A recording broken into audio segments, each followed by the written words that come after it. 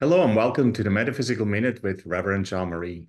Today's topic is happiness. Anne Frank once said, "Whoever is happy will make others happy." And I think that makes a lot of sense, doesn't it? If we learn to find happiness within ourselves, we resonate that happiness, not only within ourselves, but to others as well. Others will just sense, even though we may not be smiling or we may not outwardly show the happiness that we experience, they will be able to sense it. And so, what can we do in order to increase our own happiness? Well, we take time off or a little vacation, even if it's just 5 minute vacation from our busyness in our lives, and we contemplate and find the things that make us happy.